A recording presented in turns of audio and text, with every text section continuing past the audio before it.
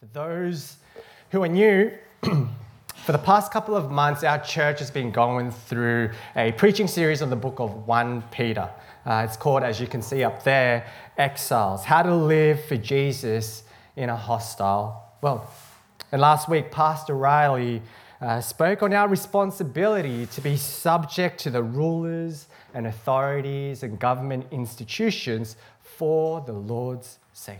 You know, we're meant to do this in worship for the Lord and to bring about a positive PR to his church and his people there. And we do it, we do this as free slaves, but slaves to God and in honor of him. And today, we're continuing on a similar vein. You know, what does Christianity look like if you're a servant or a slave, but now you're called to submit to your masters? And perhaps your masters are unjust, harsh towards you. As Christians, what are you to do? Are you to submit to them? Well, before we get into the passage, why don't I read from 1 Peter chapter 2, verse 18 to 25, which is the word today. 1 Peter chapter 2, 18 to 25. Servants, be subject to your masters with all respect, not only to the good and gentle, but also to the unjust. For this is a gracious thing. When mindful of God, one endures sorrow while suffering unjustly. For what credit is it if, when you sin and are beaten for it, you endure? But if when you do good and suffer for it, you endure, this is a gracious thing in the sight of God.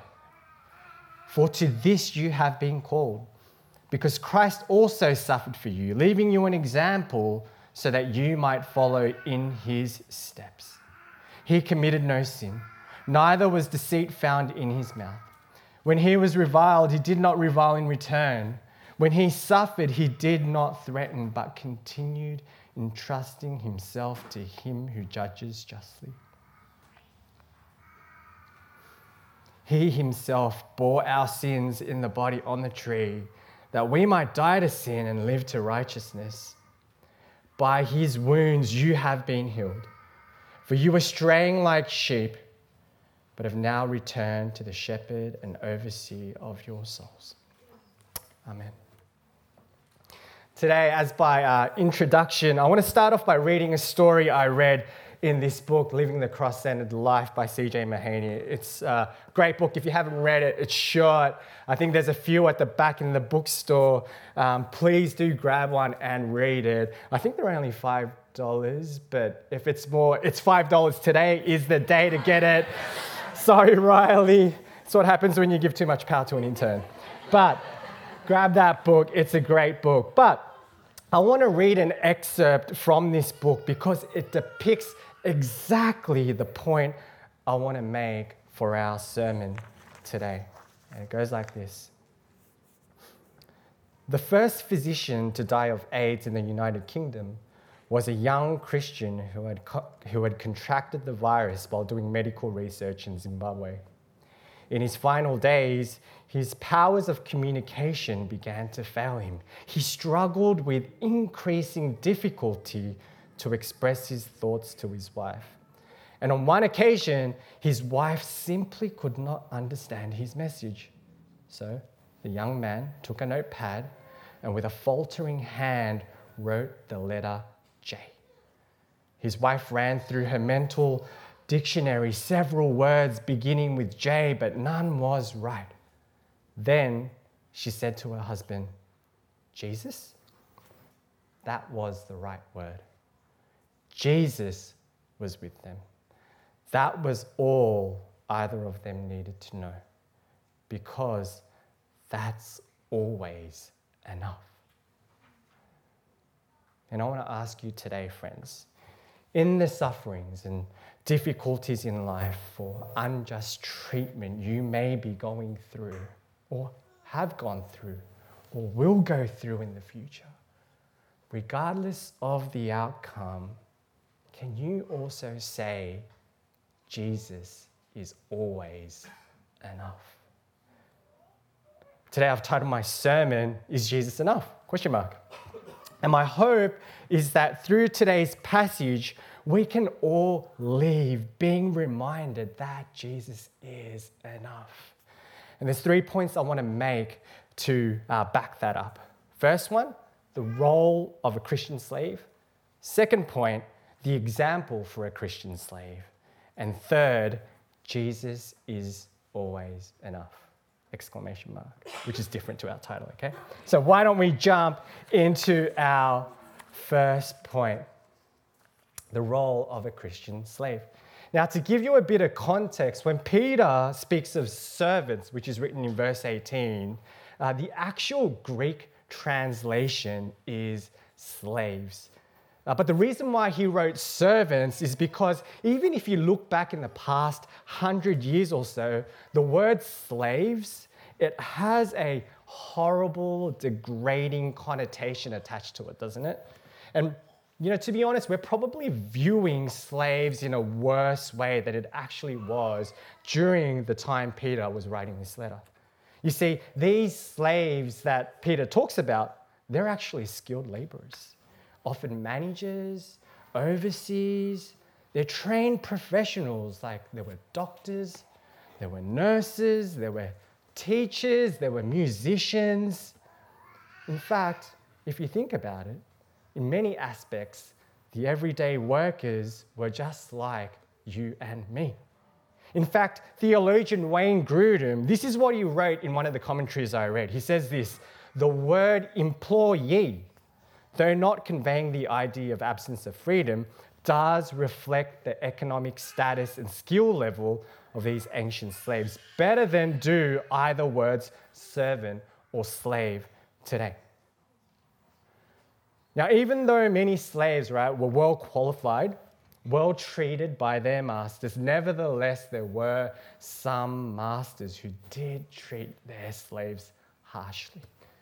And because you were still classified as a slave, and this is where the word employee probably doesn't fit too well, because you were a slave, you had no legal right.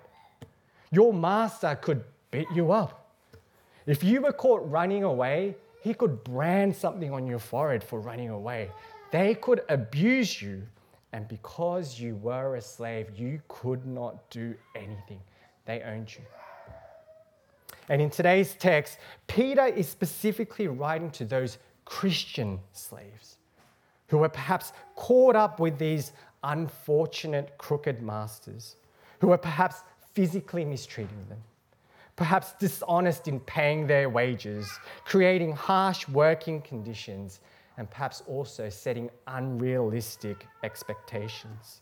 And Peter writes to them, referring to them, saying this in verse 18, servants or slaves, be subject to your masters with all respect, not only to the good and gentle, but also to the unjust. Really? Peter is calling these Christian slaves to respect and submit to the unjust masters? Really? Well, can I tell you a story? A story that might perhaps kick me out of pastoral ministry, but I'm going to say it because it makes a point for my illustration, but don't tell Riley about this illustration. For those who don't know, I've got a son. His name's Lucas. He's 8 years old. And there's one question I've been asking him, not a lot, but on recent times I've been asking Lucas this question. And I say, go to Lucas, he's standing next to me, and I go, Lucas, if a bully was, doing something to your youngest sister, Eleanor, who's in kindergarten, what do you do? If a bully's doing that to your sister, what do you do? Lucas, he's very innocent. He says, I don't know. Go and tell the teacher, right? Which is a good answer, right? But I said, no, wrong answer. You go to the bully and you punch him in the face. All right, don't tell Riley that. You'd say the same. Perhaps. But to be honest, aren't we all a bit like that in the sense that when someone does something wrong to you, your disposition is, I need to retaliate. I need to fight back. I can't just stand there and cop it. But Peter here in today's passage is saying, no. Even though your master is unjust, submit to them with all respect. I remember reading this multiple times, thinking, man, asking, how do I tell the congregation to do this when even I struggle with this? But God, He reminds us through the Word that this is not the case. And in the commentaries, it highlights a point that enables this possible for us. Read that verse again. Can you see it? Right? Well, to be honest, you probably can't see it because unless you know Greek and the Greek Bible in front of you, have the Greek Bible in front of you, it's hard to find this. But what it says is, be subject to your masters with all respect. You know the word with all respect? The literal Greek translation, it actually means with all fear. Right? Now let's quickly go back to verse 17. We're in 18 right now, but let's just move quickly to verse 17 again. And this is what it says in verse 17. Honor everyone, love the brotherhood, fear God. Fear God, it says. Peter says, fear God. And then in verse 18, he says, servants, be subject to your masters with all fear. Fear to who? To God. He's saying, servants, slaves, you can submit to your masters, but remember who your ultimate submission is to. It's a respect to God. He's saying you can respect your masters because your respect is for God and His sovereign control and providential ordering in the circumstances of your life.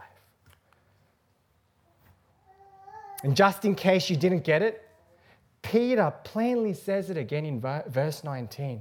He says, for this is a gracious thing when mindful of God. Mindful of God.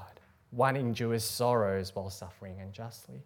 The fear of God, being mindful of Him, is having this reverent stance towards God, which motivates us to a right behavior.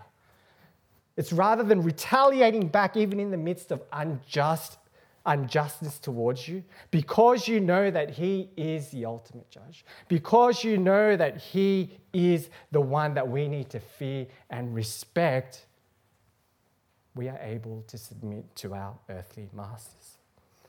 The role of a Christian slave, and in fact this is all applicable for us too, is that in unjust moments in our lives where we've experienced perhaps slandering, perhaps you've gone through moments where you were accused of things which you were not guilty for, perhaps in our workplaces with our superiors, or perhaps students with lecturers, perhaps even within the church between the pastor and members of the church, or perhaps within the family as well. Parents with grandparents.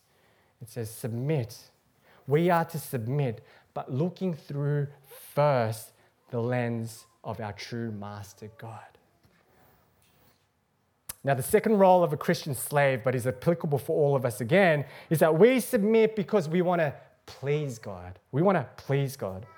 I'm going to be really quick with this point, so read with me in verse 19 to 20. It says this, for this is a gracious thing. When mindful of God, one endures sorrow while suffering unjustly. For what credit is it if, when you sin and are beaten for it, you endure? But if when you do good and suffer for it, you endure, this is a gracious thing in the sight of God. Now, quick definition. The word gracious here in this passage is not the grace that we're all familiar with. It's not the unmerited, undeserved favor grace. The gracious here that Peter is talking about is commendable. It pleases. It finds favor. And so when we are called to submit to our masters, we do this knowing that we are going to receive commendation from God. We do this knowing that it pleases God. We do this knowing that it finds favor in Him and Him alone. So Peter is saying, you know what? If you've stuffed up, you've sinned and are beaten for it, you got what you deserve, right? There's no credit here for enduring. God doesn't delight in that you have sinned. But I think in the same line, if you were a slave, you did good and suffered unjustly, he's also saying, I think, you're not going to get commendation or favor if your reaction is to submit in fear or cowardice. And so God's not even in the picture. You're actually doing this because you're just scared. Or perhaps you're submitting to Him because there's an obligation to do it as a slave, but God is not even in your thought. If it's that, I don't think there's commendation that's going to come. But I think what Peter is saying is God's delight, His commendation will come when we submit because we are trying to honor God. We need to be mindful of God, trusting in the awareness of God's presence. It's a complete reliance on His grace and never failing care. Holding on to the fact that He's for us and not against us. A heart that looks to Him for strength. A heart that looks to Him for courage. A heart that looks to Him for hope to endure suffering patiently. That pleases Him. That finds favor in Him. That will receive commendation from Him. This is the key to righteous suffering. So to wrap up point 1, the role of a Christian slave, but in fact the role of all of us, when we receive unjust treatment and we suffer for it, our role is that we endure and submit to our superiors because our ultimate respect and submission is not to those masters, but to God. And it pleases Him when we endure with a heart to honor Him through it. Why do we do all this? Because Jesus is enough. Because He is enough. He is all we need. And so Peter, after telling the readers of what to do, he points them to the one that has achieved this, which is my second point, the example for a Christian slave. Now, when I was in high school, which is a very, very long time ago, before the year 2000, which is really long, in my high school period at lunchtime, I loved playing basketball. I don't know if you guys love basketball, but I loved basketball to the extent where I considered myself as the Asian Michael Jordan. And you guys are laughing, but there used to be people who used to call me the Asian Mike, and it's too bad you can't verify that fact. So you're going to have to take my word for it. But anyway, I loved basketball, and I really loved Michael Jordan. And the thing I'm going to say next is probably something that's going to separate the young'uns and the oldies from this group. But during my high school years, there was this Gatorade commercial ad called Like Mike. And basically there was a background music where it went like this: like Mike, if I could be like Mike, oh, I want to be like Mike. Like half of you guys are like, yeah. The other half is like, what are you on about? But there was an ad where that backing track was at the background, and then you'd see these moments of Michael Jordan flying in the air, doing dunks and double clutch shots. It was beautiful. And right at the end, you see Michael Jordan, and he drinks his Gatorade, right? And I remember I was thinking, I need those Michael Jordan shoes. And I need some Gatorade. Then I can truly be like Mike, right? We try and imitate those who we really admire and respect. But coming back to our passage today, in the same way, Peter is instructing us, and he's giving us the greatest example that we must follow in our suffering. Read with me from verse 21 to 23. It says this: "For to this you have been called, because Christ also suffered for you, leaving you an example so that you might follow in his steps. Now, before we read on, the words "for to this" is pointing back to the unjust suffering in which Christian slaves are to endure. And the call is a reference to the call for obedience to God. It's a God-ordained moment that you're going through this. It's not a coincidence that you're going through this, but rather you were called to it. And now Peter is saying, in this calling, here's the example that we are to follow. So if we keep reading in verse 22, the example of Christ, here we go. It says this: he committed no sin. Neither was deceit found in his mouth. When he was reviled, he did not revile in return. When he suffered, he did not threaten, but continued entrusting himself to him who judges justly. What must we follow? Well, I think there's two things that he points out in this passage. Number one is this: he committed no sin. No one on earth probably knew Jesus as well as Peter did. In Jesus' 3 years of ministry on earth, Peter followed Christ. He saw most of Jesus' actions, his decisions, his miracles, his conversations. And Peter, he reminds us, and he's probably, as he is reminding himself, is reminded that in Jesus' ministry, he committed no sin. Now, that's a hard act to follow. In fact, one that we can never achieve. But, friends, as born-again Christians in Christ, we are called to fight sin each day.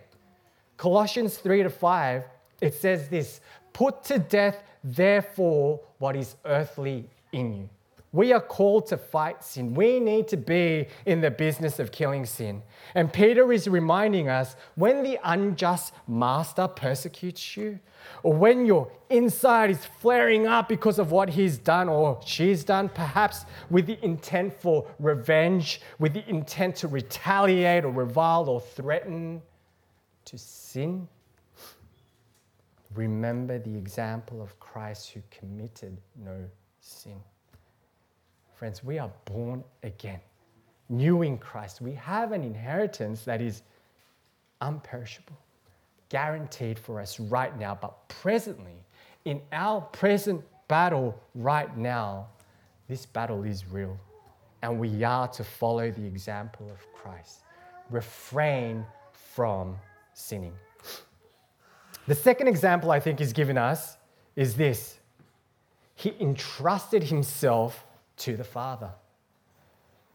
You know what gave Jesus the strength to refrain from threatening and abusing those who mistreated him in his suffering? Because Jesus, he was mistreated. In fact, in Mark 14:65, before Jesus' crucifixion on the cross, it says this: and some began to spit on him, to cover his face, and to strike him, saying to him, prophesy. And the guards received him with blows. And even when he was crucified on the cross, Mark 15:29-32 says this: and those who passed by derided him, wagging their heads and saying, aha, you who would destroy the temple and rebuild it in 3 days, save yourself and come down from the cross. So also the chief priests with the scribes, they mocked him to one another, saying, he saved others, he cannot save himself. Let the Christ, the King of Israel, come down now from the cross that we may see and believe. And even those who were crucified with him also reviled him. Even in his unjust mistreatment, Jesus, he accepts the injustice without retaliating.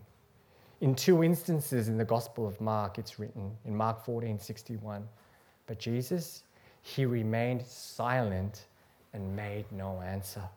In Mark 15:5, but Jesus made no further answer, so that Pilate was amazed.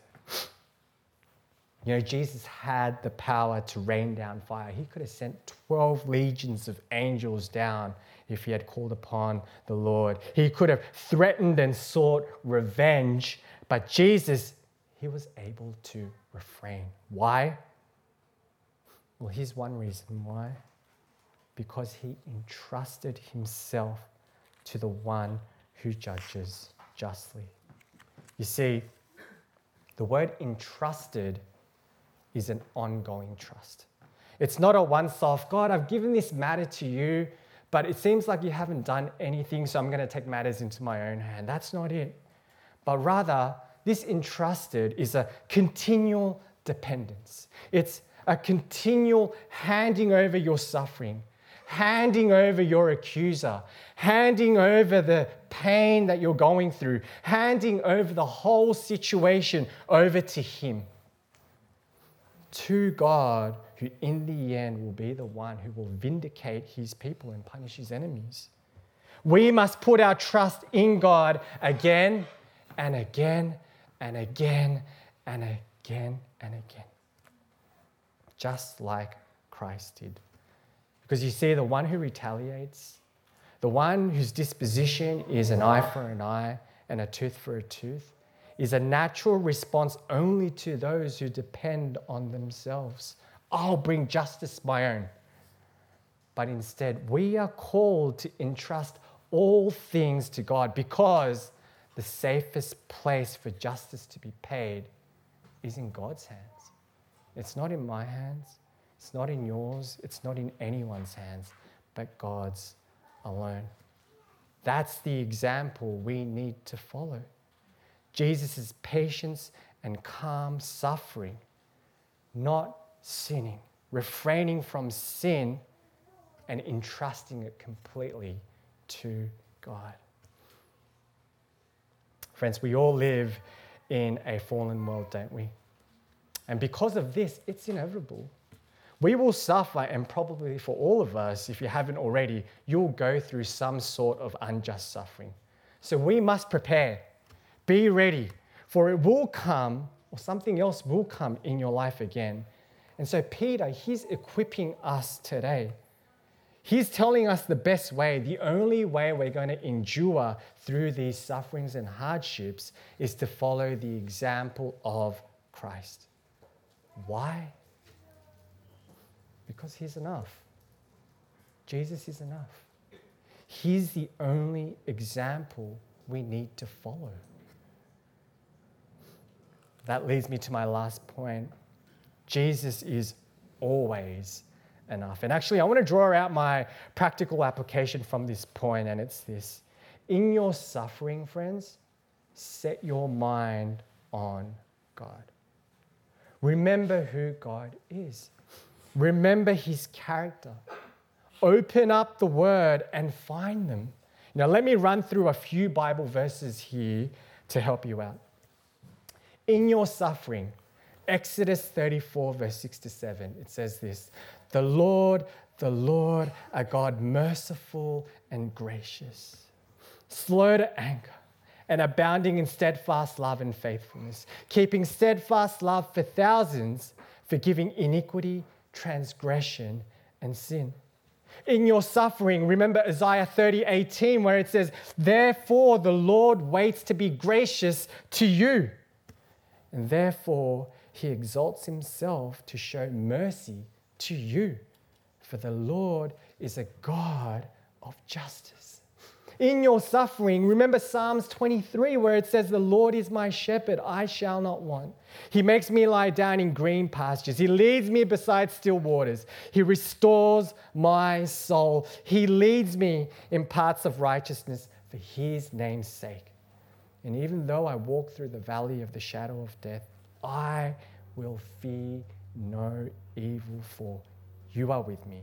Your rod and your staff, they comfort me. In your suffering, remember Isaiah 41:10. He says, fear not. This is his character. He says, fear not, for I am with you. Be not dismayed, for I am your God. I will strengthen you. I will help you. I will uphold you with my righteous right hand. This is God's character. That's who he is. He was this from the beginning of time, and he continues to be all that now for you, even in your present suffering. The only way we can endure till the end is if we keep looking at him who never changes. Instead of looking at us and our unfair, unjust circumstances we are in, look to him and set your mind on him. Be mindful of God. Read the Bible and find that about God. And today in our text, Peter knows this very well. And so he reminds the suffering exiles of this character of God most greatly displayed. To the exiles, to the Christian slaves, how has the Lord God been gracious and merciful? How did he show justice? How did he lead his sheep through green pastures and protect them from the valley of the shadow of death? How did he strengthen them and help them and upheld them? In fact, how did he do all of this even for us here sitting today? Friends, he did it through his Son, Jesus Christ, on the cross, who is enough. That's how he did it. In verse 24, it says this: he himself, he bore our sins in his body on the tree, that we might die to sin and live to righteousness. By his wounds you have been healed. For you were straying like sheep, but have now returned to the shepherd and overseer of your souls. In our sinful state, he took on the dirt of our sins and he bore it on the cross so that our sins would be forgiven, but also that through his death, he might empower his people to live in his righteousness. You see, the cleansing of our sins, purchased through the death of Christ, enables us to receive this freedom, a freedom to live in righteousness, because we all were once slaves, weren't we? All of us, slaves to sin, chained to sin. And this slavery has eternal consequences. It has eternal condemnation, yet by his wounds on the cross, we have been healed. Chains broken away, free in Christ, born again to a living hope through the resurrection of Jesus Christ from the dead, so that we might live in righteousness. And all of this for you. Jesus suffered unjustly. The only way we can really truly understand the outcome, really truly understand and overcome the unjust suffering we are encountering, is to remember that God also allowed his Son to suffer unjustly on the cross. For you, and for me. This, friends, is the mystery and also beauty of the cross. This is the character of God most greatly displayed through Christ. And that is always enough for us. Or perhaps you're here visiting or exploring or trying to find out more about Jesus today. You're new here. Well, this promise can be for you too. In the Bible, it says that God so loved the world that he gave his one and only Son, that whoever believes in him should not perish but have eternal life. Whoever believes in Christ because he's enough. Whoever puts their trust and hope in Jesus because he is enough, he promises also to bear your sins, your wrongdoings on the cross. He promises to heal you from your sinful state too, so that you too might live in Christ's righteousness. And friends, that's enough for you too. If this is new to you and these words have convicted your heart to respond today, then please don't leave without speaking to someone today about it. But for everyone else, and I'll close off here, for everyone else who are believers of Christ, Jesus is enough. Verse 25 ends by saying this, but you have now returned to the shepherd and overseer of your souls. Peter is saying, people, church, remember you have returned to your ultimate master, Jesus. It's not your masters or superiors within the household or workplace. It's not the government either, but it's Jesus, the shepherd and overseer of your soul. He is your ultimate master, and he laid down his life down for you so that you might follow in his example in your sufferings. Friends, Jesus is enough. Let me pray. Father, we thank you. Lord, you are gracious and merciful, abounding in steadfast love. Lord, we thank you that in our sin, which separated us from you, O Lord, we thank you that you first loved us, and you sent your Son, Jesus. We thank you that in your suffering on the cross, Lord, you paid the price so that we might be reconciled back to you, O God. And, O Lord, now that we are back with you, forgiven, Lord, even in the sufferings and unjust moments that we may be going through today, we thank you that because of your death on the cross, you have reconciled us back to you. And now, Lord, regardless of the injustice that we might be going through, Lord, help us to continue to look to you, O God, our true Master.